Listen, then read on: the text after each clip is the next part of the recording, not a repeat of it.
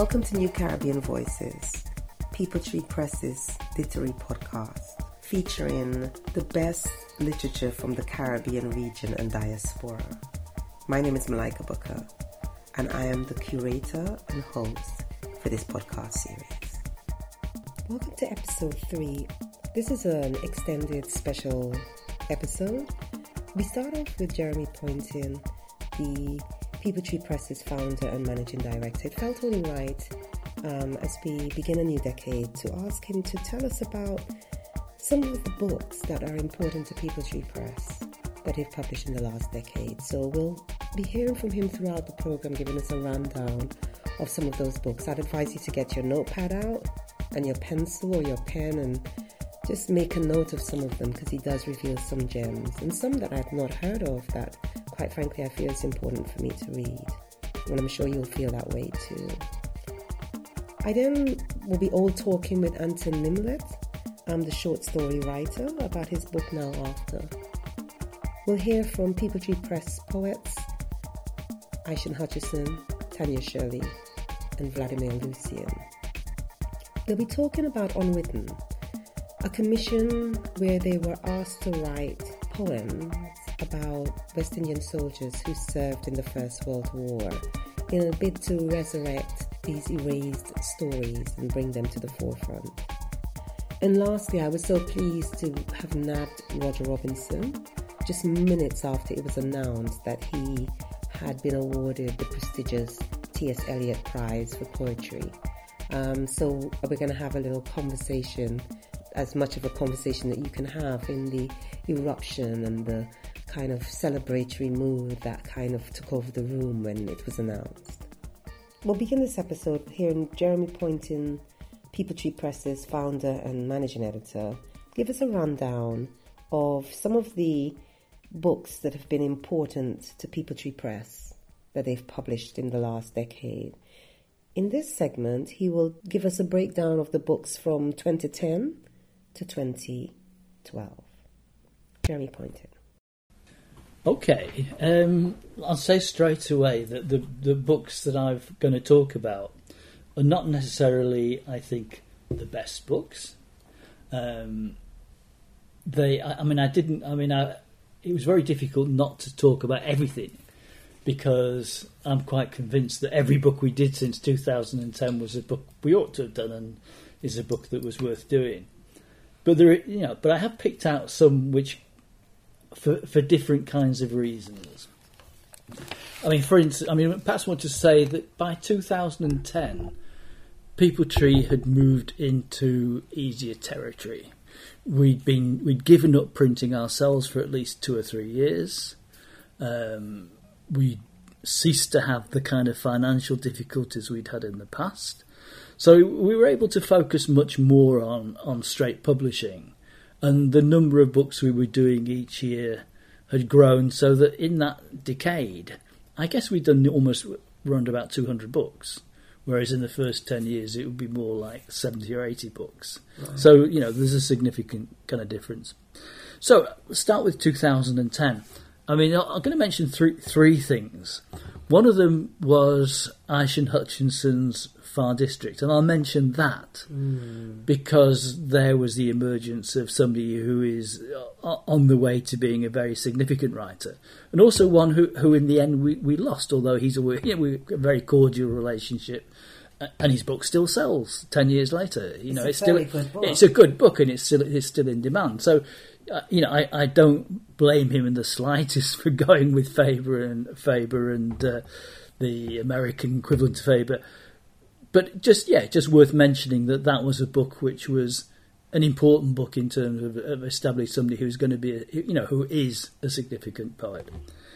The other one I will mention, because it took us a bit out of our usual reach that year, was Miriam Chance's book called The Loneliness of Angels.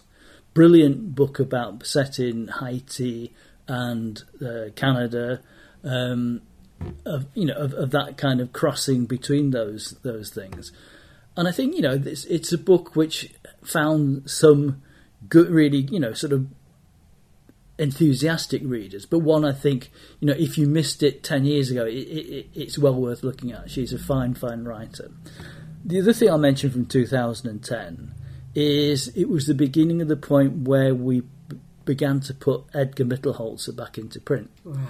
So he wasn't the very first of the classics we did, but he was for me was an important one because he began as being perhaps the most significant of early kind of Caribbean writers, the first one to kind of earn his living by writing books, but who after his death totally lost reputation. And he wrote some weird and some bad books later on. But those early kind of Caribbean books like Quarantine Thunder, Morning at the Office, Life and Death of Sylvia, Shadows Move Among Them, are all kind of books which I think, you think that any contemporary novelist or somebody interested in should have read. They are genuine classics. Sorry, go on. I was going to say, can you tell us something about the Caribbean Classic series? Yeah, just briefly, it began, I think the very first ones happened in about 2008-9, so the Mittelholzer ones are near the beginning of it. I think we've done about 50 books since in the series since then. The idea was that we would put back into print books that I thought were important, and to put them out with nice new covers on, and all of them have a kind of prefatory essay. And when I couldn't find other people to do them, I ended up doing them myself. So that they're all attempts to both say why this is a book which deserves to continue to be in print. It kind of puts books back into the context of the time. So I think that part of it was for the general reader, thinking, of giving some context for it, but also kind of beginning books that would be presented in a way that would be useful for people teaching courses. Mm-hmm. There was enough good information there that put things into relationship with other things being written at the time and so on. So yes, it covers wide. So the Mittelholzer ones were among the first. Perhaps one of the things I should give credit to is that the person who was really important in all that was Juanita Cox Westmass, who kind of began the process of reviving Mittelholzer through doing a PhD thesis on it, and she wrote quite a few of the early introductions, and did a lot of work in terms of kind of. Later on we did a compendium of unpublished Mittelholzer. And she did a lot of work on kind of pulling that stuff together. Okay. So that was that. So, but maybe that's 2010. Mm-hmm. Okay. Mm-hmm. 2011 mentioned perhaps three things, the different kinds of things. One of the books I mentioned was Kwame Dawes. It's a big book of poetry called Wheels, and it has that kind of the image from, I think is it Elisha or something, who's the prophet with wheels of flame around or something. And I thought Wheels was an important book for Kwame, because I think it pulled together different aspects of where he's been located. Mm-hmm. So it was a book which has a section which is a very Jamaican section. It has a lovely section that focuses on Ethiopia and visiting kind of Jamaicans who've gone to Ethiopia. But it's also a book where he really gets to grips with where he is in America. In North Carolina. So that it's in North Carolina or South Carolina. South Carolina. He was in South. He was still in South Carolina at that stage. So there's there are books which get to grips with the landscape of the place. But I think it's the kind of where he's also getting to grips with America as a nation and becoming a poet who is straddling the Caribbean and America. And I think Wheels was a collection which really sort of put all those things together in a powerful way. Another poet we'll mention is Loretta Collins Klober, whose first collection of poetry, 12-Foot Neon Woman, again brought something really kind of new into writing, of somebody who was, she's a Puerto Rican writer, who is writing an English which is heavily kind of dipped into the Portuguese Spanish, finding a way of making it all hang together, and has been consistently a kind of an important voice in Caribbean poetry since that definitely. time, Mm-hmm. and whose book I think interesting, very nearly I think won a Bocas Prize, except she was up against Earl Lovelace. Yes. George Lamming was the chair of judges, and we thought for a minute that he was going to do the awful thing and declare Earl wasn't the winner, but he was. Everybody was panicking about that kind of stage. And then the other book I'll mention, because it has a different thing, was we did a new issue of Merle Collins' novel Angel. Oh, and Angel, is her book about the Grenadian Revolution and about the kind of leaving it. And it was a novel I actually brought it out fairly soon after, so perhaps in the 90s, I think. And I agreed with her when we talked about it, that she was not happy with the last third of the book that was kind of much more immediate, and felt that, I think she felt that there hadn't been enough distance, that the kind of, that the first 2/3 of the book are very sort of confident and they know exactly where they're going. The last third kind of, she felt she hadn't done it as well as she could do. So the invite was there, rewrite the last third of the thing, and she did, and she revised. So the Angel that came out in 2011 is quite different from the earlier version of it, and a kind of maturer kind of look at that, the actual events around there. And also, again, it raised an interesting thing, because one of the things I found harder to accept is that Merle wanted to take out some of the forceful language of Angel. And I thought, no, well, this is language that is in character. It's, don't censor yourself. But she made the very, very good point. She said, I've got aunties in Grenada who start reading the book, and they get to a certain page and it uses a bad word, and they shut the book. Right. And they won't read any further. So she wanted to kind of edit the book slightly, so without changing anything else. The language of it didn't actually alienate some of the audience. Who she's speaking to and who she's writing out of. Exactly. And she said, literally some of her aunties that she wanted to read the book. And she knew they wouldn't read the book, or they'd stop reading the book when they got to a certain point. So that was an interesting lesson in kind of in thinking about readers and thinking about that. So that was 2011. 2012 mentioned one of the books that was kind of an important book. You remember sometimes there are books which absorb more of your time. So one of the books that absorbed quite a lot of time that year, well, two of them did. One was Rupert Rootnarain's The Sky's Wild Noise, and it won the non-fiction Bocas Award, and I think a lot of people thought it should have won the thing. But that kind of illustrates the ways in which sometimes people. I always kind of felt that Rupert sometimes wasted himself in politics when he was such a good art critic, writer about culture and so on. It also makes the point that sometimes that those kinds of political demands take people away from doing things which they were very, very good at, which was being a really good writer about culture, about politics, about art, about. He's one of the best critics of Caribbean art there is, and so that bringing all those things together, that I thought that was an important book for what we did, and it made for me the point that we might think of people like C.L.R. James as being the Caribbean's important kind of prose writers in non-fiction, and think of them, well, they're what's all in the past. But there are people like Rupert doing that now, or doing it nearly 10 years ago. But that was an important book for me.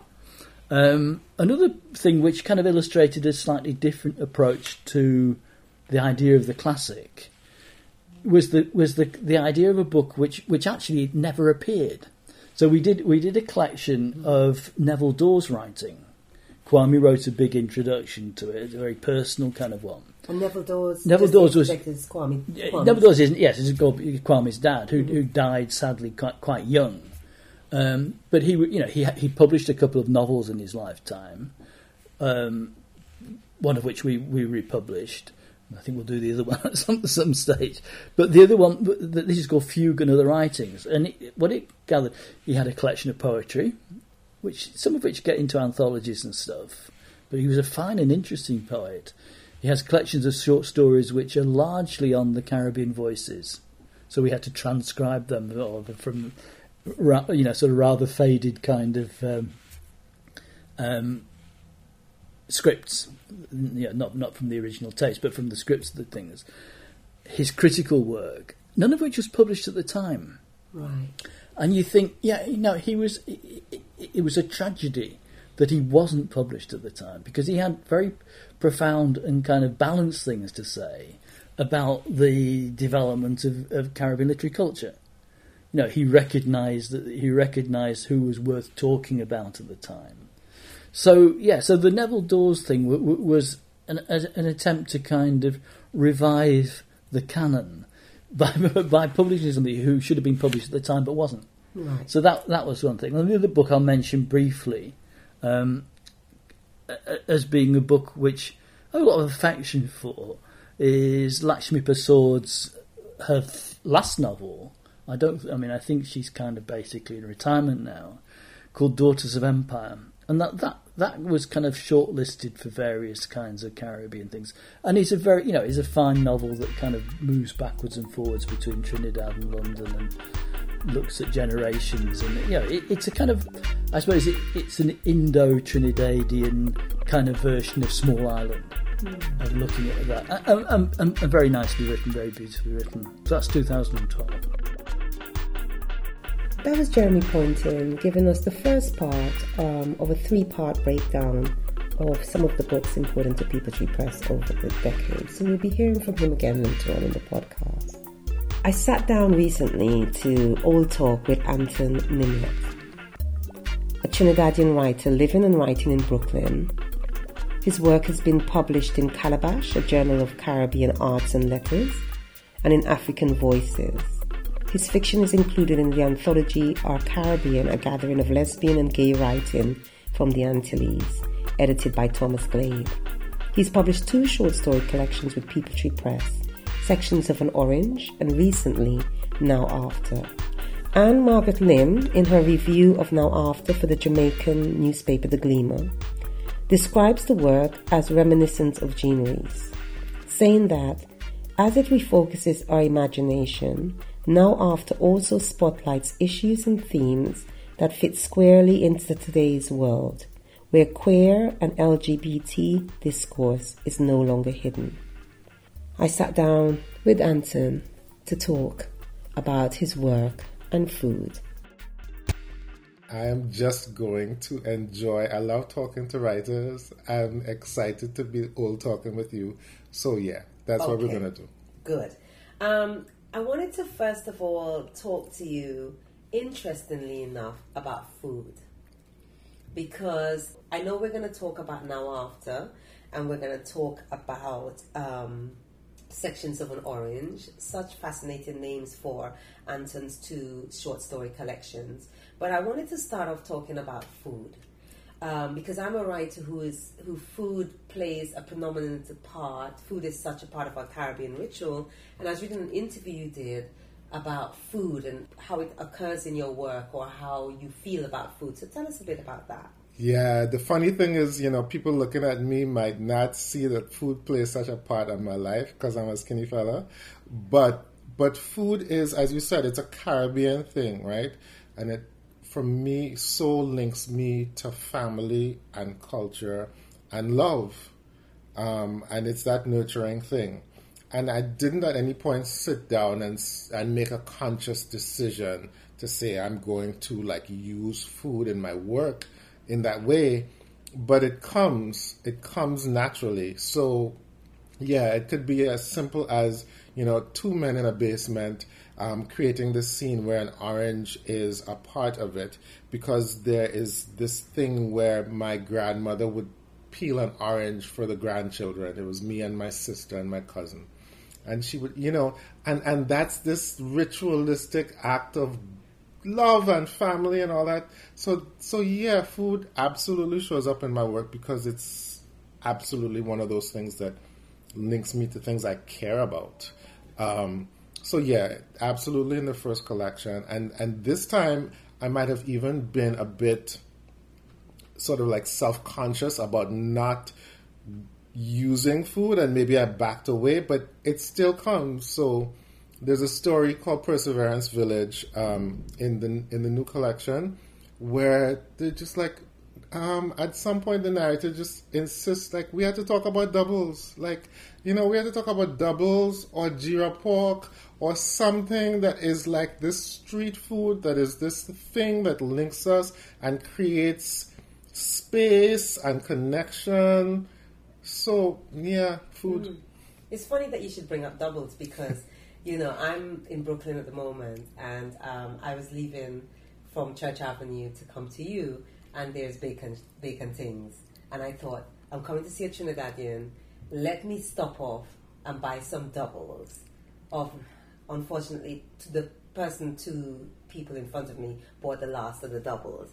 But there was a food thing there. I thought, man, I'm coming to see Anton, Trinidadian. Let me bring some doubles. And that was, we're going to all talk and lime over doing a podcast, but doubles will be like, thank you for seeing me, but let's share a meal together and break bread, So, I mean, that's one of the cool things about Brooklyn, that we can do that, right? We can go to this place and we're going to line up, because every place you go to get doubles, you're going to line up. But you line up and get your doubles. And yeah, the doubles might finish before you reach the front of the line. But you came to me and I got this beautiful offering of the thought and of the effort of going to buy doubles and bring me doubles. So I can't be mad at that. Good. And for anybody who doesn't know or who's not Trinidadian, doubles is kind of like it's kind of like a small roti, like a miniature roti with some chana in it, and some pepper and tamarind if you want, and it's a street food. You would see a doubles man or a doubles woman somewhere in on the street corner in Trinidad, and you'd buy it, or you could go in a shop and buy it, right? Yes, but it tastes best when you're on the street, right? Doubles taste best when you're on the street. When I was a boy, I went to Presentation College in San Fernando, and the doubles man used to be outside by the gate, and you would go lunchtime or recess time and buy a barra or a doubles. A barra is a single one. Nobody talks about that because we eat doubles in quantity now. And when I was I was home, I was in Trinidad for Bocas this year in May. And after the Friday Night Lime, which was wonderful, my cousin came and joined me, and we had to go and buy doubles on the avenue. You stand up on the street, it's 11 o'clock at night, people are walking up and down the avenue, and people are drinking and doing whatever, and you buy a doubles, and you're going to buy a next one, You're not going to have just one. But yeah, it's that same kind of thing, right? The food that does so much in terms of community and connection. And I suppose living in the diaspora as well, connecting you to the homeland as well. Very much so. And it most probably shifts and changes in a different space, but that's at the Yes, it's kind of a through line and a means of continuity, right? There's one roti shop in Brooklyn that I go to. I've worked at the same place for the past 12 years, and that shop is on my way home, and so that's where I go and I buy my roti, or I buy my doubles or my aloo pie, and they know me and I know them, and it's that connection. I want to talk to you about your, obviously published by People Tree Press. How did that come about? That, at the moment we are talking in Anton's Kitchen in Brooklyn, and if you hear any noise from outside, that's because there's an amazing summer festival in the park just up the road from him, House Summer Festival. So we might hear some of that in the background, all that ambience. Yes, you are in Brooklyn, and you kind of, when you're in Brooklyn, you can't escape it. You don't want to escape it. So I'm glad to have you guys joining us and just kind of enjoy it all, right? So tell me, how did your relationship with People Tree Press start? So this is one of my favorite stories, and it's one of my favorite stories to share with writers who haven't been published yet. And I go back to that statement that luck is when opportunity meets preparation. So I'd been writing for a while. I'd been in workshops, and I'd had a couple of stories published in different journals, one of which was Calabash, which was out of NYU, published by Jacqueline Bishop. And there was an event that we did at the Flatbush branch of the Brooklyn Library. And so we both read that afternoon. I don't remember the specifics of the event, but the event was over and we were walking to the subway together, as people do. And we were just walking to the subway, and Jacqueline said to me, "Do you have enough stories? Do you have a collection? Do you have enough stories for a collection?" And I said, "Sure, yes." And Jacqueline said, "Have you ever sent it to PayPal? Or have you ever, sort of like made that move?" I said, "No, I haven't." And the generous, wonderful person that she is, she said, "I'll take care of it." And, within the week, she had sort of like made the connection between me and Jeremy. And, less than a week later, I'd sent the collection off. And that's how this came to be. Jeremy and I actually have the same birth date. Wow. And I always come back in my head to a feeling that he gets me on a level somehow that's connected to that, and it's really a wonderful thing to have a publisher who sort of understands your work, gets it, and champions it. Yeah. So, yeah. And the other thing I wanted us to talk about, really, so you've had, short story, you've had work published in Our Caribbean, a gathering of lesbian and gay writing from the Antilles, and that was by Thomas Glave. How did that come about? So, and again, this comes back to generous people and dedicated people. And so, Thomas Glave, in saying that he wanted to do this, there's a moment in time where that was really an important book to create, and for someone to dedicate part of their life to putting this together, which meant reaching out to people like me who he didn't know, making connections to get to that place, as well as sort of like including people who, like Dion Brand, who had been doing work and sort of like obviously have to be, included, unknown writers, to bring them together in a piece. I think that's really important, and it's a certain level of dedication. My dear friend Colin Robinson, who is a poet and has a collection also with People Tree Press. Your father had, right? You have Your Father Had Head. Right. Real Trini kind of title. The most Trini title, I think, anywhere. You have Your Father Had Head. Right? Mm-hmm. So Colin was certainly more connected than me, but Colin had been reading my writing just between us as friends, and he said, "You should submit something to Thomas." And I submitted a couple of things, and that's how that came in to being. And it was really an important thing for me as a writer to sort of like be included in that anthology. Well, you said that anthology is important. Explain about that anthology and why it was important. And so there's this thing where we are at a certain moment in time now, and we might only see the world from this perspective. And so what it means to be a queer writer or a queer Caribbean writer or a gay man who's a writer at this point in time might be something that might seem something we could take for granted, or something that doesn't have certain resonances or certain challenges connected to that. If we go back to the time when the anthology was being put together, it was not that case then. And one of the things I think about a lot is sort of like the change from that point to this point in a relatively short space of time. And then I want to think through what that looked like 50 years ago and 100 years ago for someone who might have wanted to write stories or write poems that spoke to who they were as a queer person, a queer Caribbean person, or just what a queer Caribbean life might have looked like 50 years ago or 100 years ago. Because I'm coming from the place where I'm saying, of course, queer people existed then, right? Then as now, and here as there, and everywhere. So yeah, in terms of the anthology, I think it both,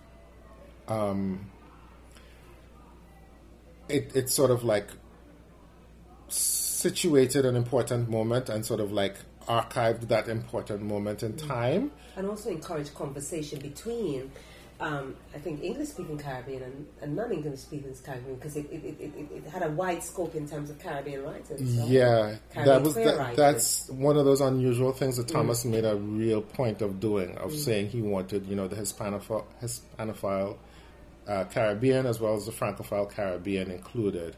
And that's a challenge in many ways to do, and he took it on.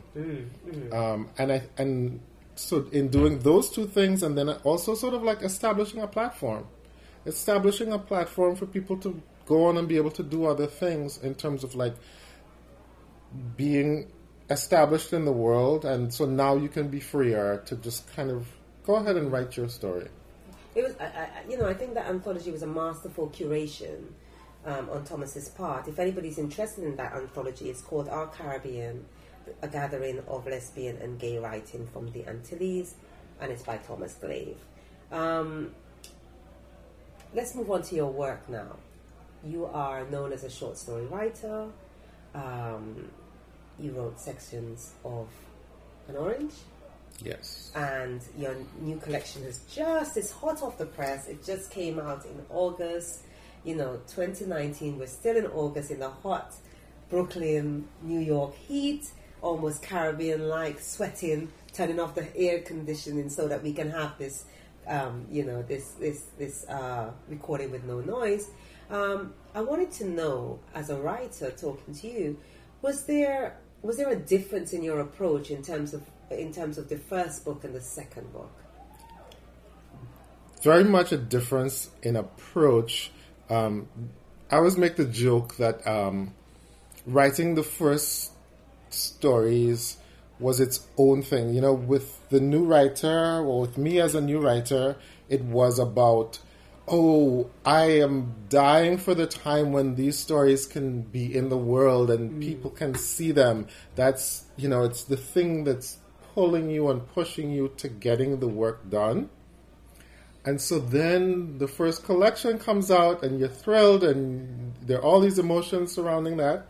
And then you go to write more. And then for me it was, oh gosh, so someone's going to read this thing that I'm writing now. And it's a very different experience to write something for me, with the feeling that there are going to be eyes on this in a different way than maybe just I'm going to show it to a few friends and some people in a workshop. So that was one of the challenges to sort of like think through, to kind of like conquer. And then for me, it was also a matter of wanting to sort of like maybe do something different and sort of like build on what I'd already done, but not feel like I was writing over the same thing. And so my entry point for that was this concept of engaging with writers who I am fascinated by, whose work fascinates me. So top of that list is certainly Earl Lovelace, Trinidadian novelist, short story writer, raconteur. When I read Lovelace the first time, while I was writing, when I just started writing, so I had this thing, I'm going back a little bit. I had this thing, I moved to Brooklyn when I was 13, so I didn't get to encounter Caribbean writers I didn't get to encounter Caribbean writers in school. I didn't get to encounter Caribbean writers until I was an adult. And again, thinking of how things changed through time. So I went to high school in Brooklyn and then university in Pittsburgh. And I never read anyone Caribbean in any English or literature class in either of those places. So there was this late discovering for me. So the first time I read Loveless, I read The Dragon Can't Dance, and I was just like, it's just this transformative thing. And then discovering more and more Loveless. So yeah, Loveless absolutely in the novel was just one of those, like, had to be there. And then there's also Naipaul, and there's Lambing, and with the Caribbean writers, it was also important for me to situate them alongside European and American writers. And I had this whole thought process about why I did that. And is the thought process not working anymore? Or is it... No, the thought process is very real for me. The thought process was about saying, listen, my Caribbean writers going and stack up against your Melville and your Jonathan Swift and whoever.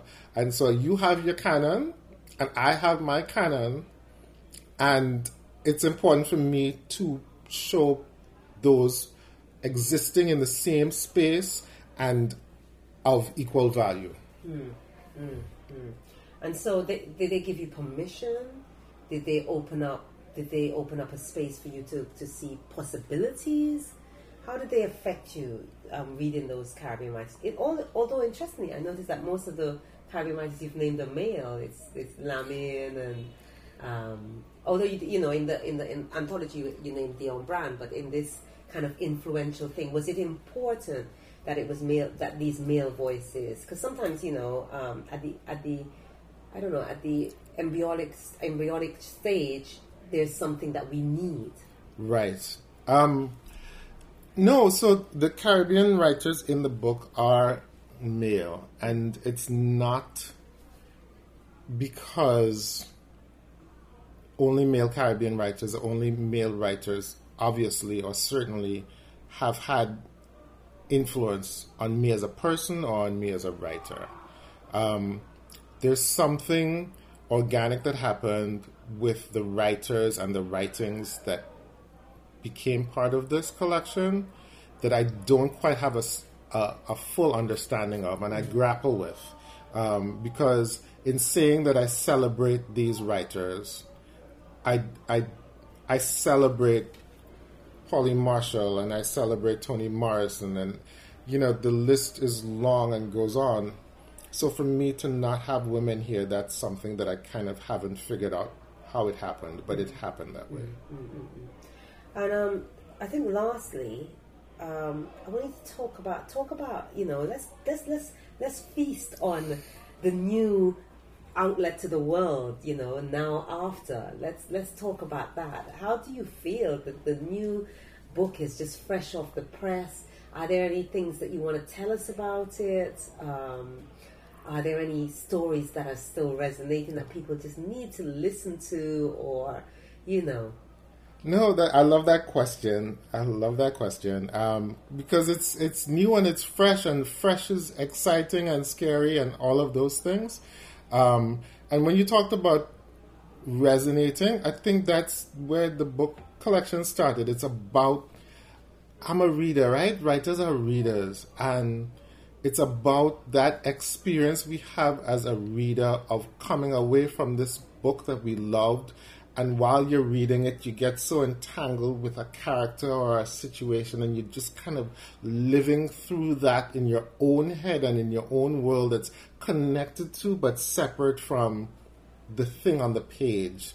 And so these stories they come from that place where, I'm reading Moby Dick and it's the counterpane scene, and it's like, wait a minute, this man wrote this how many years ago, and it is the queerest and most erotic thing like ever. Like, so the book is, sorry to interrupt, but the book is kind of queer in some of, is it queering or seeing another kind of essence in some kind of classic literature that we would see? Is it in conversation with that? So when we were talking about the Caribbean writers, was that just a part of some of the influences in the book? I'm sorry I interrupted you. No, I love interruptions. It can't be an old talk if we're not interrupting each other, right? So we're all talking. It's definitely not an intention to queer other existing writing. Right. But as a queer man, as a queer identified black, gay, Caribbean man, label, the lens that I'm coming from is always going to sort of like come back to that. Not always, but is often going to come back to that. So for me, if I'm reading, when I was reading Lambings in the Castle of My Skin, and we talk about Mr. Slime, and there's an offhand line about his fancy ties and the brightest ties on the island, I want to know, what's the story with Mr. Slime and these ties, boy? Where them ties come from? What's going on with Mr. Slime, right? And so that's kind of a jump-off point that makes me want to think through that. And so that resulting story might queer that story in some ways. But in another story that's coming off the Loveless piece, it's called Joyce's Boy Child, right? It's the child of one of the characters in Lovelace's seminal novel, Wine of Astonishment, and it's imagining what she would look like as an adult and seeing her child as an adult who's a preacher in the Anglican Church. And so there, the question is for me, what happens if we know in the story that this young woman leaves her parents' Shouter Baptist Church and marries an Anglican man?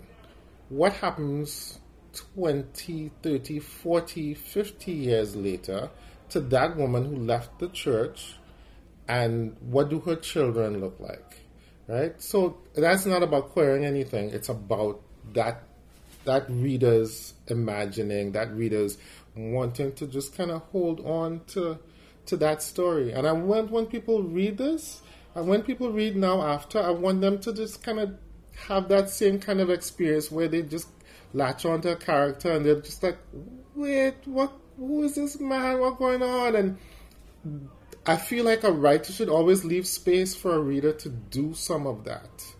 And I want them to be excited about that and maybe go back to the original work if they haven't been there in a while or if they've never been. And you might want to go back and this Earl Lovelace man that this writer is talking about, I need to read some Earl Lovelace.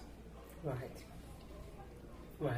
So in a way, it's tribute, it's honoring, it's kind of elastic. It's like an elastic. I like that. It's seeing another view. Yeah. It's writing into. It's wow. I'm a writer, and I wonder about this. And it seems to, as we're ending this, it seems to always start with questions. It seems that your stories, the way you've been talking about everything, I'm getting the idea that a question comes up, and then you decide, how am I going to explore this question, or you start to try and unravel and answer the question, and then the fiction starts appearing. So am I right? Or? Of course you're right, because you're a writer and you know these things, right? And that's this writer conversation. No, a story for me always starts with a question. And sometimes it's something I'm trying to grapple with and trying to figure out, but you're right, it always starts with a question. And so I actually went to school and did information systems as in university, and for me it's always about problem solving. And another poet, because I love the poets, right? I love the poets, and a poet said to me once that she could see how problem solving was part of my fiction. I was like, okay, cool. I could take that. I like that. It was wonderful sitting down and speaking to Anton Nimlett and finding out how he started writing, how generosity of other writers can kind of enable you to get out into the world and be published. And most of all, just sharing conversations about food. We're back to Jeremy Poynton as he gives us the second part of his illuminating breakdown of some of the books that are important to People Tree Press over the last decade. In 2013, there's this person who wrote this collection called Pepper Seed, which was another, like Aishan's, was another kind of introduction of a voice which is has gone from strength to strength since then. I won't embarrass you by saying any much more about that. But the other, I mean, because it. And just for people who don't know, Pepper Seed was written by moi, Malika Booker, yes. which is why I'm laughing so subconsciously. Yes.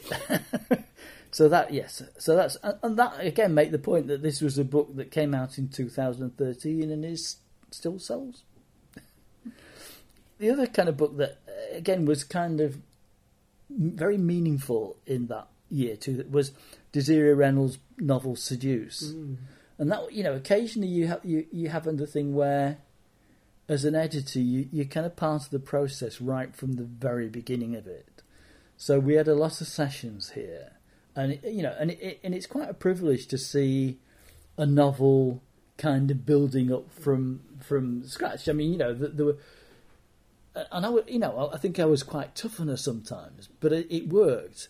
So it was things like I said, she wanted to write a novel where it was just full of voices, and I said, but the voices all sound the same, which they did originally. They don't now, and so there were. I mean, I learnt a lot about the writing of fiction in the process. I'm sure Desiree thinks says that she did too. So Seduce was an important novel, and it was kind of one of those things where that kind of explores how somebody who didn't really know the Caribbean other than through parents, at that stage. I mean, she's been since that, through parents and uncles and aunts and things, explores an idea about the Caribbean and invents a Caribbean place. So it's about a totally imaginary island, but it's an island where she's able to kind of work out all the sort of tensions that she sees in the people around her. And correct, sorry. Go on, yeah. But is she kind of in this list that we've done? We've just come across, I think, the first kind of Black British writing. She certainly isn't the very first Black British writer. But in this list. I'm not saying absolutely not. No, no. In this list. In this list, she's the first one. She's the first kind of Black British writer who's kind of just kind of bloomed into the list. Who bloomed? Yeah. Yes, again, who is working on new stuff? We await with bated breath for the stuff. No pressure. So the other book I'll mention very briefly is I can't remember exactly. I think we did in that year Garth St Thomas Nor Any Country, and perhaps of all the kind of classics that we brought back into print, Garth St Thomas was one that I was personally sort of most keenest to kind of do that, because I recognised that he was published by Faber, and they didn't publish rubbish in any kind of sense and things, and he published 4 novels between about 67 and 71. They all they're all around the same kind of family, characters crisscross in and out of different stories, and he writes with this incredible economy. He also writes. I think of all the novelists at the time, people tended to put him down as being nihilistic and negative, but I think he was just incredibly honest about the nature of how deep a struggle decolonisation really was. So he kind of he's quite merciless sometimes about the kind of characters who spout the language of decolonisation, but then in their personal lives are doing exactly the opposite. Yeah. So, you know, he's very realistic about just, you know, his novels kind of say, look, you can't have 200 years of colonialism and shake it off overnight. So he's really, I mean, he shows those points where it's possible to begin to evolve from it, but he's just really so honest about the kind of traps that people are in. And he does it brilliantly economically. I mean, any kind of writer could learn stuff from Garth St. Omer. You know, so he'll open a novel with a conversation. He won't tell you anything about the people who are involved in the conversation, but you can work out exactly what their social relationship is and so on, just from tiny little clues. Right. So you know, he's a brilliant master of showing, not telling. So, but in So he's definitely really somebody to to look at closely.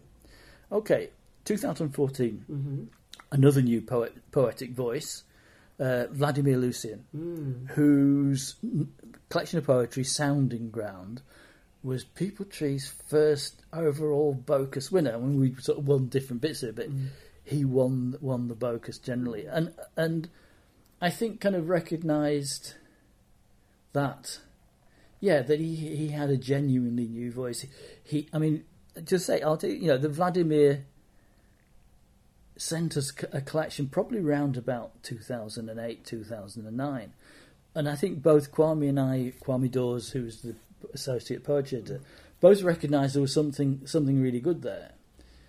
At that stage, he was writing good Walcott pastiches.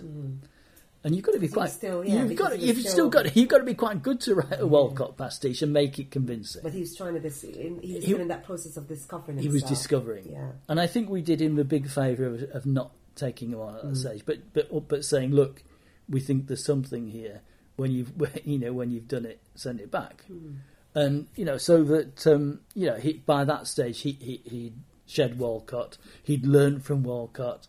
He'd found his own kind of voice. So that was an important thing. And also, obviously, coming from St. Lucia, which is Walcott is the godfather. Of course, you're going to, kind of apprentice in his shadow in a way. Exactly. And I mean, one of the things again that's worth saying about St. Lucia is that I mean, I'm sure there are probably things that are kind of that are different from that, but you certainly get the impression that there is a mutually supportive poetry community. Definitely in St. Lucia, where people genuinely. So I mean, so somebody like Vladimir would acknowledge the kind of support that somebody like John Robert Lee has given him. He doesn't write anything like Kendall Hippolyte, but the inspiration of that, the fact that there's Jane King around there, so there's a rich kind of community of poets. Although the generosity that they kind of speak about, and acknowledge each other's work and stuff. Yes, very much so. And I mean, one of the things to say about St. Lucia is, for a tiny place, I mean, it's about 160,000 people or something. The amount of actual published literature in the place is immense. I mean, John Robert Lee's just done a big bibliography of St. Lucian writing. And most of which was published in St. Lucia. Wow! And that's really something. Okay, another kind of just one other thing mentioned from that year that was important in a really different way was Khadija Ibrahim's Another Crossing, and that was important not just for the merits of the collection itself, which is tremendously good, the brilliant ways in which she's able to move from a kind of inherited Jamaican voice to a Leeds voice, but the fact it was something where we were able to work with Khadija and other people to actually putting a show at the Leeds Playhouse. I've never been to a book launch like that before. No, it was, and you suddenly theatrical. It was. I mean, the thing was brilliantly done. But what was brilliant was the fact that the Playhouse was full of black people. and people who'd never been there before, people who didn't necessarily read books, although we sold loads of books at the thing, and people who were inspired by it, and you know that. I mean, we did things like this was one thing Hannah Bannister did was to put out cards, and they were distributed in key streets in Chapeltown. And I don't know how many people who got those cards turned up, but it was an interesting effort in kind of in spreading the word into to people who weren't normally part of the kind of circuit of poetry readings and things. And also, I mean, being a kind of guest on that bill, and it was a very theatrical affair, book launch. I was touched and moved and quite astonished by the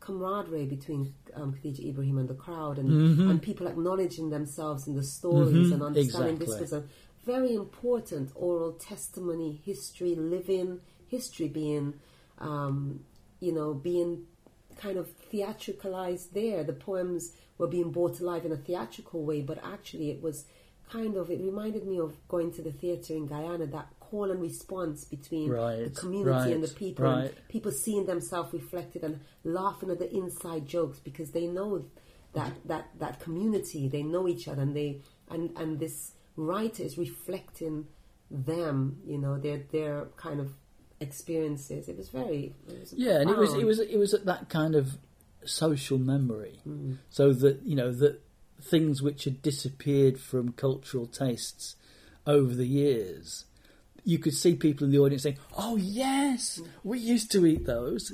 So it had all that kind of not in any kind of sort of sentimental kind of way, but it kind of presented a community as a solid part of the city, really. I suppose, yeah. So that was 2014. Mentioned perhaps it was one of the 2014. Again, a significant poet with their first collection was Lorna Lane, Trinidadian American poet. Her first collection called Difficult Fruit. She's done another one since then, whose title has gone out of my head. But Difficult Fruit, was a brilliant kind of debut, and showing that she had her own voice. Was kind of did all those things with an expertise in form, and often using form to shape around very difficult kind of subject matters. I mean, the one of the subject matter in the moment is a rape, and finding a way of dealing with that, and dealing with a form which in itself was beautiful. It was part of the kind of challenge that she set herself and achieved. Okay, 2015. Yeah. Right, one of the significant books for me that year, of somebody whose work I'd heard at Bocas in Trinidad, was Sharon Miller, and she wrote a very, very good collection of short stories called The Whale House and Other Stories. And you kind of you realise then that Sharon is one of the real kinds of her short stories are really shaped. Except that sometimes they're allowed to move around, and you think, where's this going? And then it suddenly arrives at exactly at a spot which is exactly right. So the range of the stories, the language of the stories, the imagery of the stories, the way that kind of images move in and out of different stories is very, very powerful. And that it one of the things that kind of it has as a signal quality is its sense of the physicality, the geography of Trinidad, the different kinds of places and how those impact upon people. So she writes brilliantly about place. So that was one. Another one I'll mention again, which was a fine collection of poetry, is Tiffany Yannick's collection Wife, which won the Forward Prize. Yes, it won the Forward Prize in things and was shortlisted in Bocas and stuff. A fine collection of militant poems, about relationships and And Brutal looks at matrimony and but we're done with a wit, done with a real kind of wit, and so that's a fine collection. So so she's certainly someone you hope will write more poetry. She's essentially a kind of fiction writer. Yeah, she's written more fiction than poetry, but her short stories are astonishing. Yeah, that collection, tremendous. So she has a short story that one of them set in the leopard thing in Trinidad. Yes. That's right. Yeah. The other one is a kind of odd choice because it hasn't sold like it should have done, and there are reasons for that. And this is a collection of essays and memoir pieces by a writer from Montserrat called Edgar Nkosi White. And Edgar has an important kind of I'll tell you one of the things about him. I mean, he was important in British theatre in the 1980s and 70s and 80s, in Black British theatre then. Mostly, I bet he's been in the States. But he went back to Montserrat at the time where, after the volcano, where everybody else was leaving. Right. And that's Edgar, that he does that. And this is a collection. They're very much a kind of inside the head record of somebody who is. I think you'd have to say was quite eccentric in some kind of ways, in a very acute, and they and sadly they haven't sold that well outside of Montserrat. They do all right. Unfortunately, there are not that many people in Montserrat. But Edgar is a good writer, and it has a lot of character, and it's often very funny and things. So if you want something different, Edgar White's Deported to Paradise. It's a good title, isn't it? Yeah, it's very good. Deported to Paradise. It does, yeah. So that was the 2015 choice. That was Jeremy Poynton giving us part 2 of the books of the decade. If you are taking notes, remember that he'll be returning later on in the program, so keep those pens and pencils handy. During World War I, soldiers from across the British Army and the colonies from India to the Caribbean served in the British Army. These contributions are not reflected in the war narratives honouring our war heroes. I talked to People Tree Press poets Tanya Shirley, Aishan Hutchison and Vladimir Lucien, 3 of 9 poets commissioned to research work about British West Indian soldiers who served in the First World War, in an attempt to resurrect and to excavate those stories and bring it to the limelight. I also was involved in the project, so you'll hear from me as a poet in the next segment. So Tanya Shirley, Aishan Hutchison, Malika Booker, that's me, and Vladimir Lucien have been 4 of the writers who've been commissioned to work on the Unwritten Project, writing poems about Caribbean soldiers or West Indian soldiers who took part in the First World War. How did you both find working on this project, Tanya and Aishan?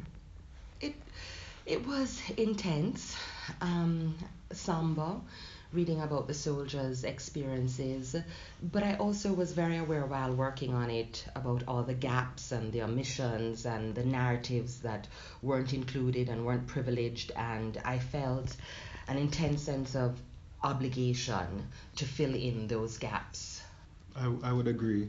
I think filling in the gaps is a good phrase, and I think even heightening those gaps, giving intensity to it.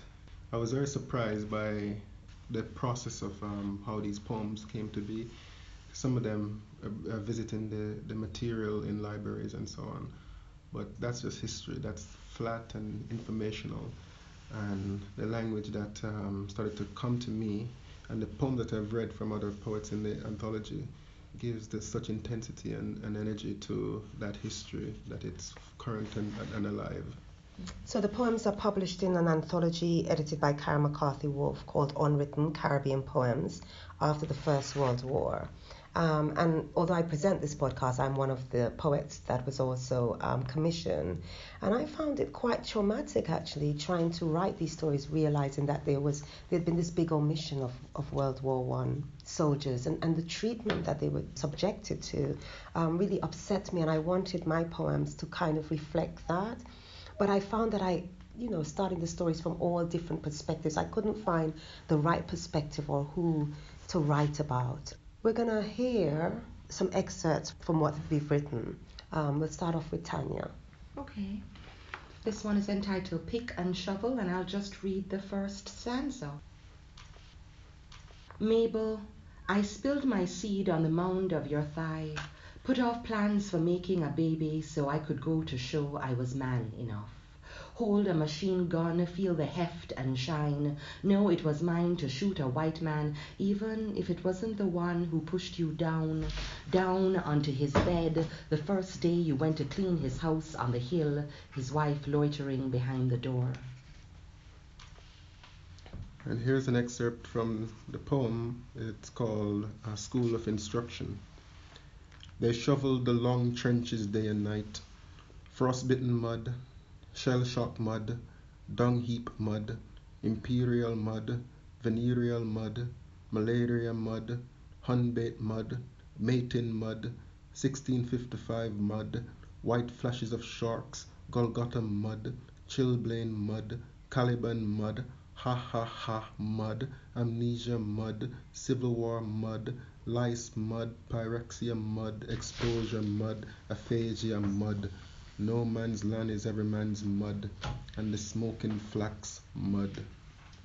And that was Aishin Hutchison, and we had Tanya Sterling as well reading. I'm now going to read just one verse from Her Silent Wake. Her Silent Wake, 1, blank. This stillness is eerie, cloudy like stagnant water. John Crow picks her flesh, the blood white with sorrow. Tiny exhaltations, in, out, the only sign of life. She's a black statue in a whitewashed wooden chair, a dilapidated board house, sitting still till dusk spreads her silk petticoat across the sagging sky, and bats swarm into the evening's canvas. Her boy Pickney Herbert, dead. So Vladimir, you're one of the poets commissioned on this Unwritten Poems project. How did you find approaching this commission to, write about World War soldiers and the West Indian contribution? Okay, this is the second time I'm doing commission. So commissions sometimes make me a little anxious because there's a way in which you're accustomed to being entirely in charge of your own project. But the Unwritten Poems project was pretty interesting for me. Inhabiting history in that way and having to draw out of it something of human value, something also containing that kernel of human complexity as well, not giving way to what history does. You have to write, you have to be a poet and not a historian, and similarly not be a politician either. So I think one of the first things I was trying to do is to get in touch with what the human stories were within the archive and what I could draw out of the archive. The imagination is there as well. You read and you try to find a voice. So a lot of the process, I think, as I was telling the editor, Karen McCarthy-Wolf, I was spending a lot of time, reading the information, but trying to find a voice for these poems, whether they were going to be told by an all-knowing persona or one of the persons there.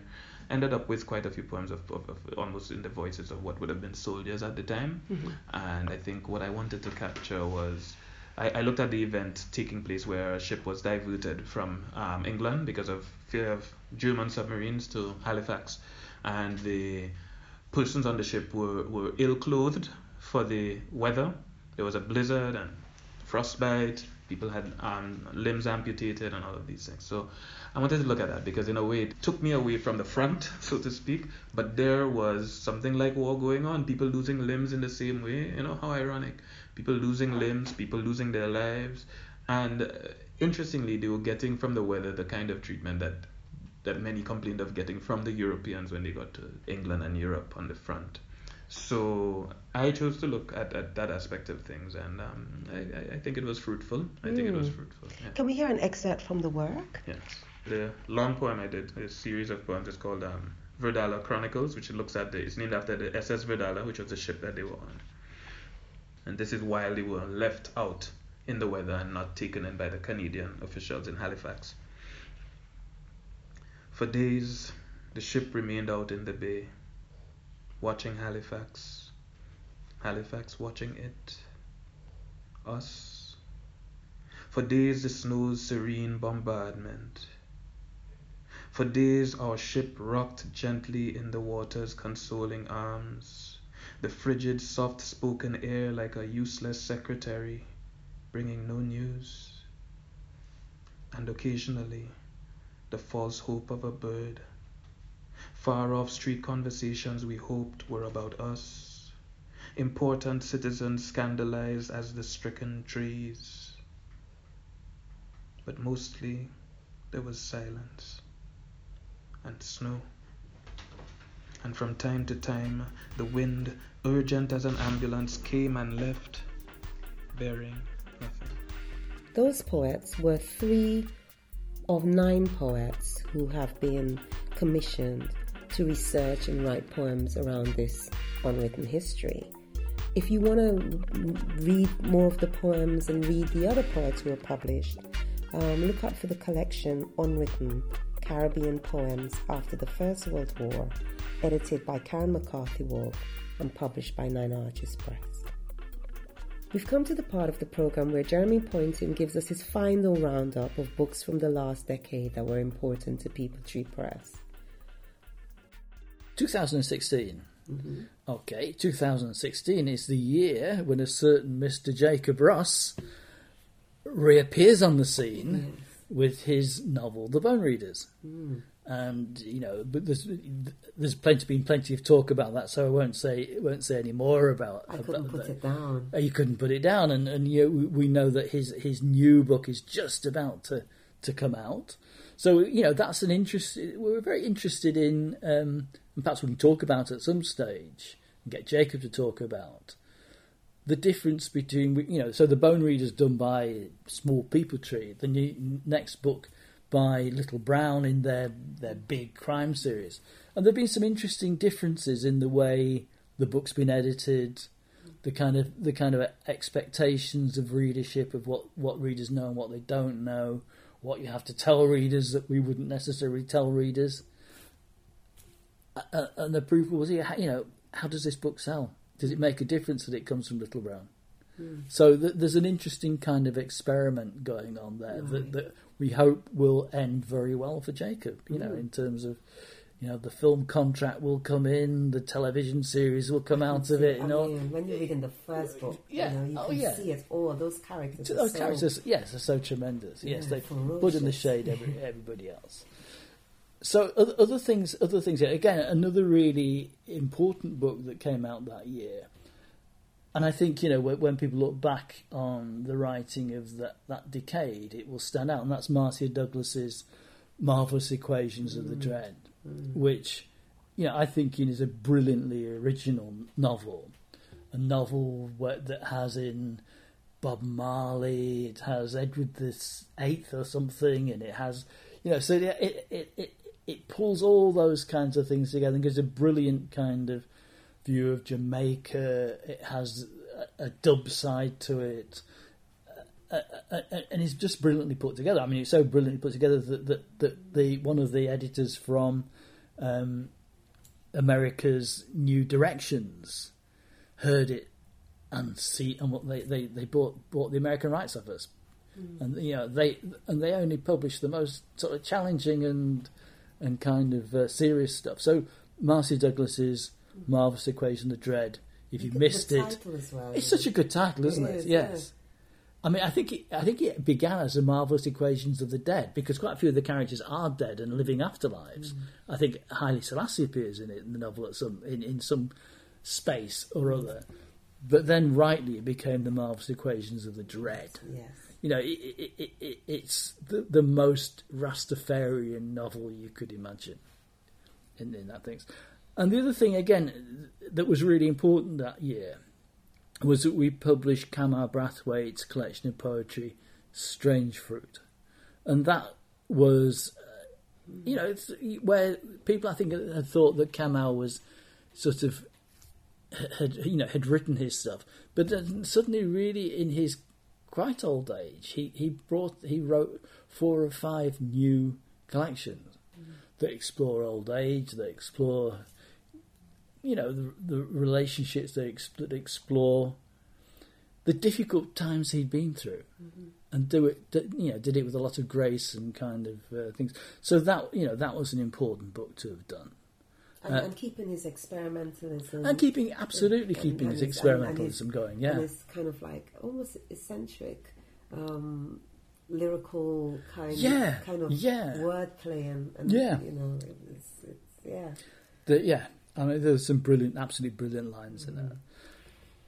2017, highlights of that year. I mean, there are one of them was Leonie Ross, whose "Come Let Us Sing Anyway" showed. I mean, it was a brilliant thing that but it showed that if you could get your stuff into the BBC and the media, so that was featured, and I think thanks to Bernardine Evaristo, who's been a great kind of supporter of People Tree, it was on a good read, and suddenly the book took off. Everybody on that Goodreads thought what a tremendous collection of stories this was, and it sold. Well, I mean, for us, it sold through the roof for a few week or two. So that did really, really well, and you think, if only we could get a bit more of that kind of attention. And she's a really good reader of her work. And she's a good reader of her work. Exactly. It's quite extraordinarily Leonie. Yes, exactly, yes. That's the only way I can describe it. Yeah. Another important kind of new voice that year was Shivani Ramlochan, Trinidadian writer, who would have been a challenger for the Bocas Prize, but for the fact that she's part of the staff team, and the staff team are not allowed to enter for the prize. But her Everyone Knows I'm a Haunting has done tremendously well. It's kind of impressed everybody around, So I mean, I remember when Shivani was here, I went with her on a couple of kind of readings and things. We went up to Stirling University, and people are just awestruck by this poem. And by the current poet laureate, who on one of his little podcasts for I think Waterstones, said it was the most exciting thing he'd read for ages. Yeah, Simon Armitage. That's right. Yes. So look up Simon Armitage and Shivani Ramlochan, and you'll see a connection being made there. But that's a book which I think is one of those books that will change the way some people write poetry. And has actually. And has, I'm sure it has, yes. Someone I was mentoring, I sent to one of her workshops and completely transformed her life and her writing. Yes. And gave her permission to deal with difficult stuff. Exactly. And it sort of, it shows, if you kind of think about Lorna Lane's writing and you think about Shivani's writing, they both deal with really difficult stuff. But they deal with it from quite different ends, and they're both equally powerful. Yeah, and I think and I think that shows something of the breadth of Caribbean writing. That people can explore very different kind of approaches to hard experience. Yeah. The other book I'll mention, because it was an important book in terms of the process. But also because it won the Bocas Prize, overall prize, was Jennifer Rahim's Curfew Chronicles. And it's a brilliant collection of stories, again with characters who travel in and out of different stories.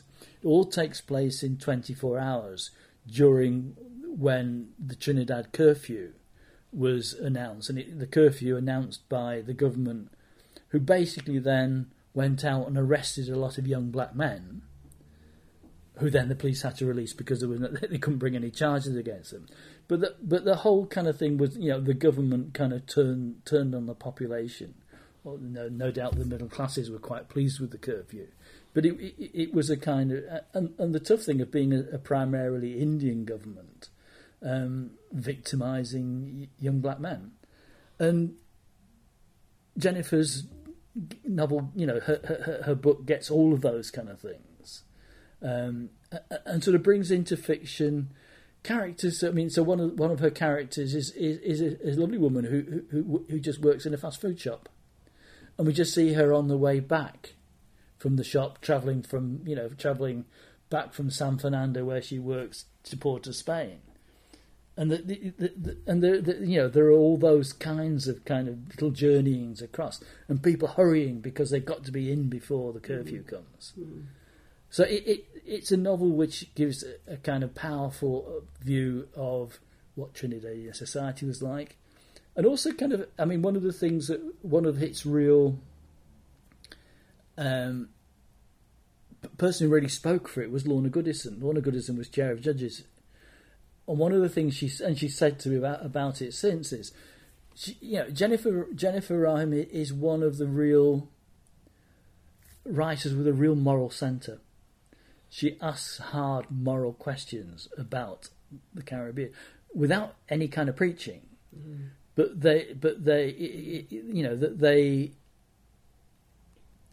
explore a political decision as a moral decision, as well as a political one. And, so I think she's a really important writer. That was 2017. 2018, one of the kind of people who we spotted earlier on at Gabocus, Trinidadian writer Barbara Jenkins, and we did her earlier collection, which he could have mentioned.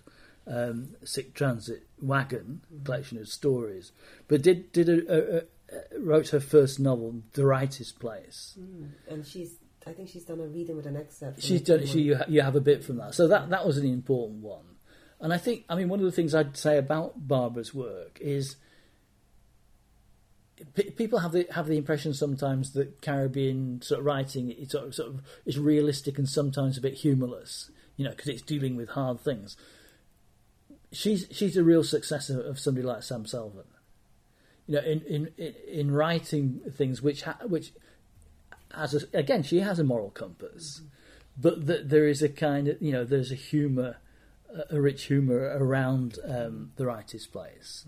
It's a novel about a pub in Belmont and the kind of characters who it's a kind of Trinidadian Cheers, but with more depth to it than that. And if you want to refresh your memory about Barbara Jenkins, just go back to a previous episode of the podcast and listen to that story, which is from The Rightest Place. Right. The other book, again, sometimes books which kind of are with you for quite a long time. You think one important book was Kevin Legenre's non-fiction book, which is called Don't Stop the Carnival, which is the first volume of 2 about the position of black people in British music, so that it goes right back to Tudor times and looks at people emerging through the 18th century, both the street musicians and the court musicians, but then it kind of really expands around the kind of that post-war period of looking at the kind of ways in which the emergings of West African music, Trinidadian music, Jamaican music, British jazz, all sort of coming together, particularly around in London. But one of its virtues of this book is that he also deals with things like the Manchester scene, the kind of what was going on in Liverpool, what was going on in Leeds. So it's a book which is very far from being London centric, and it actually has just won an important prize for the recording in the American recording industry's book of important historical book. So that was one important one. The other one was a kind of much more personal kind of project, where we reprinted Kwame Dawes' Prophets, and I sat down to write a reader's guide, which was a kind of really interesting thing. And it was kind of because I've always felt that I mean, you know, that there is a big Kwame Dawes kind of repertoire of things, but I always felt that Prophets was a really important one. That probably because at that time we were small, very small, well, still very small, but that time didn't have any kind of name or clout. Prophets kind of slipped out and didn't get the attention it should have done.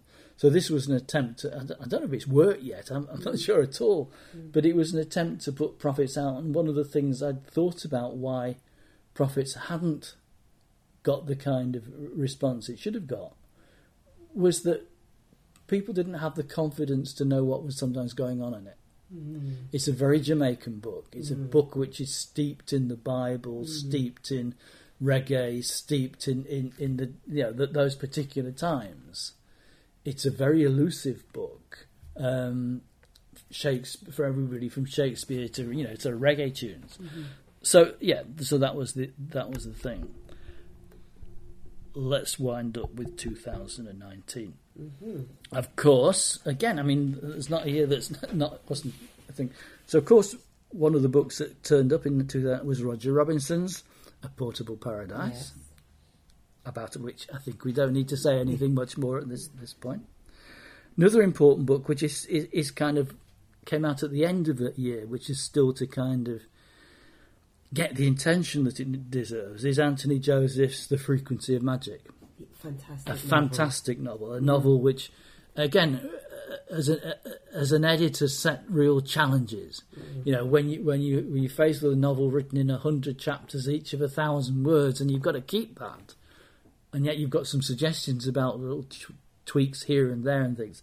So it was a kind of rewarding experience in terms of the kind of dialogue that went on there, and that's a novel I hope desperately will get the kind of attention it gets.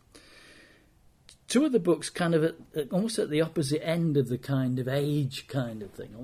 I suppose Roger and Anthony are in hearty early middle age, perhaps. I like that. Whereas early middle age. One of the books I was really pleased to have done in that year was Gordon Relaire's Perfected Fables Now. And one of the kind of nice ironies about that book was that it's written as Gordon's last book, but in fact there are at least two to follow after that one. And it was I'd always hugely admired Gordon Relaire's writing, the importance of his work, and I'd admired the fact that he wanted it published in Trinidad. The negative side of that was that nobody else got to see it, so that the copies just didn't get out, and so that he was far less known than he should have been. So as well as doing his collection of essays, contemporary ones, we also did My Strangled City, and we're just about to do The Shape of That Hurt as Caribbean Modern Classics, because they're the books which define a period. They define the 70s and 80s in a way that nobody else quite managed to do. And I think he's such an important kind of cultural literary critic. Yeah. The other one just mentioned it was a sad farewell. Gordon is very hale and hearty still, and no doubt he will surprise us all by writing more books. Is Hazel Campbell. And Hazel Campbell, a really fine Jamaican short story writer, who we published a collection of her stories called Singer Man. Probably, I don't remember seeing it, probably in the mid-90s, something like that. And I always sort of hoped that she would write more. But Hazel went into writing children's books. She wrote a lot of good Jamaican children's books. But we'd run out of copies of Singer Man, and I wanted to brief us. I got back to Hazel and said, "Have you written any more stories?" And I also she'd also written some kind of earlier collections that were published by Sabaku, by Cameron Brathwaite. And I'd had them, and I hadn't read them for ages, so I sort of opened them with some trepidation. Were they any good? And they were. They were excellent stories. And then she came back and said, "Well, actually, I have. I've got, I hadn't got a book's worth, but I've got half a dozen more recent stories." So we put together a collection called Jamaica on My Mind, by one of the very best short story writers of the Caribbean. Hazel writes with great insight, great wit. The very sad part about it was the time she was dying of cancer. I mean, she was I think she was just in her early 80s. And she was able to sign off the book, but never saw a copy of it. So that was really sad. But I mean, we were kind of, I think she was really gratified by the knowledge that it was coming out. We rushed it out, but it didn't get there in time. But she's a fine writer, and anybody who's not discovered Hazel Campbell should do. She do. I think that's the very important role of the Caribbean classics. Bringing kind of that bringing kind of writers that have escaped our knowledge or that weren't published or overlooked, bringing them back to the forefront. And I mean, Hazel's a totally contemporary writer. Oh, okay. Right. And she has, I mean, for instance, she has a brilliant recent story about the the story's called The Boogie Yaggers, and it's about the kind of young men, the gay young men who are on the having to escape from their communities and who occupy the gullies and things. And she has this brilliant story about this group and the way that I think the son of one of the families that are in there, it becomes part of that community. So she was right on the spot in terms of looking at what was happening in Jamaican society. Wow. I was blown away by the diversity of the books, the subject matters, and particularly in terms of the Caribbean Modern Classics series, and just feel like I want to read more of those books by authors that I hadn't written about.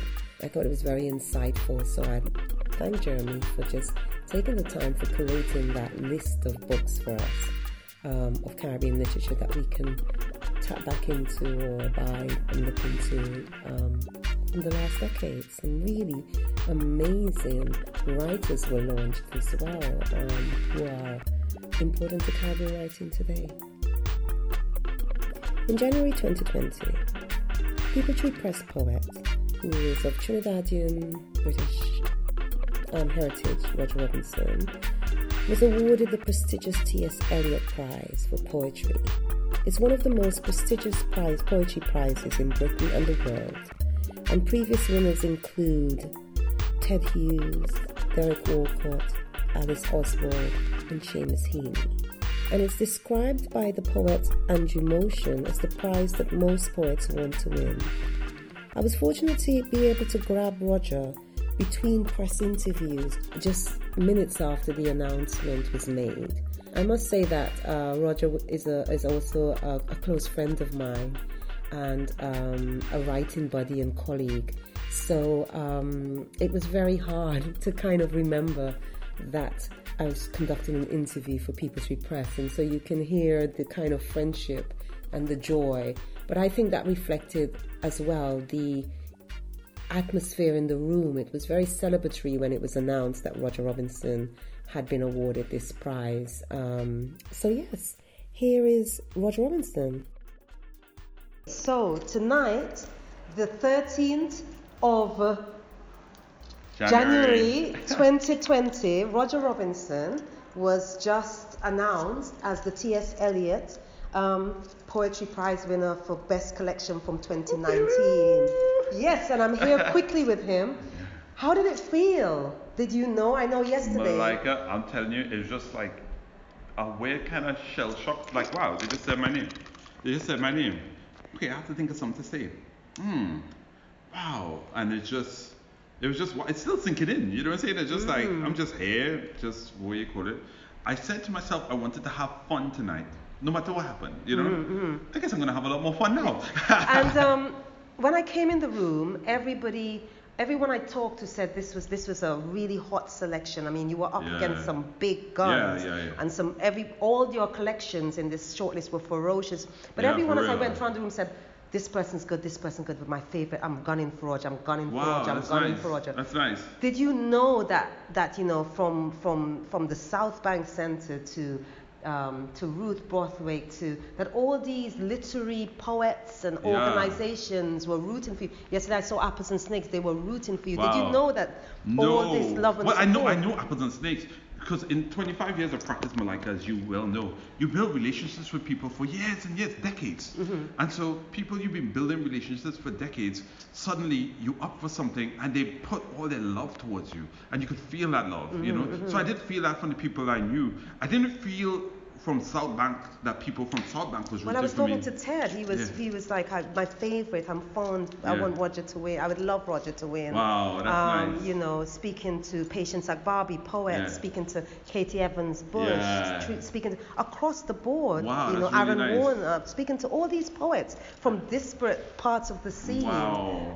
I really like the fact that people are giving me their respect and recognition. But the bigger part of this is that if people who look like me feel that they can write poetry, that's the most important thing. You know, me and you started Malika's Poetry Kitchen. Yes. This is what we was about. Yes, you know, this is what we were about. This is what we was about. So and how I leveraged that for my mission of being able to get Black and minority ethnic people to start writing and increasing the empathy in the world is what I care about the most. Is bigger than the money. Yes. You know what I'm saying? It's like, yes. Yeah. And the last question is, we are both kind of in awe and craft, or one of our craftsmanship is due to Sharon Olds. Yeah, for real. And she's a ferocious kind of presiding spirit in our Yeah, for real, craft. for real. How did it feel to be shortlisted with Sharon Olds for Aureus? Well, it was a bit frightening at first because I've lived with her poetry for so long.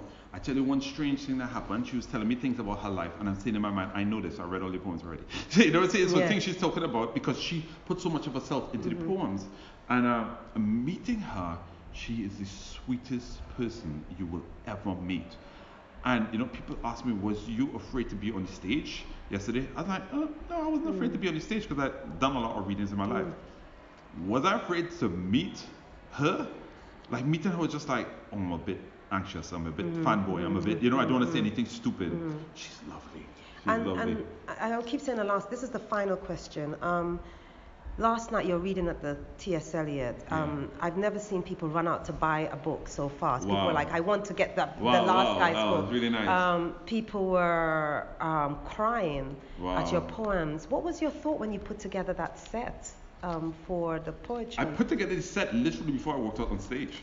I was like, I wanted to show the range of what I was doing, but I wanted to take opportunity to increase empathy. You know what I'm saying? With my book, it's about empathy.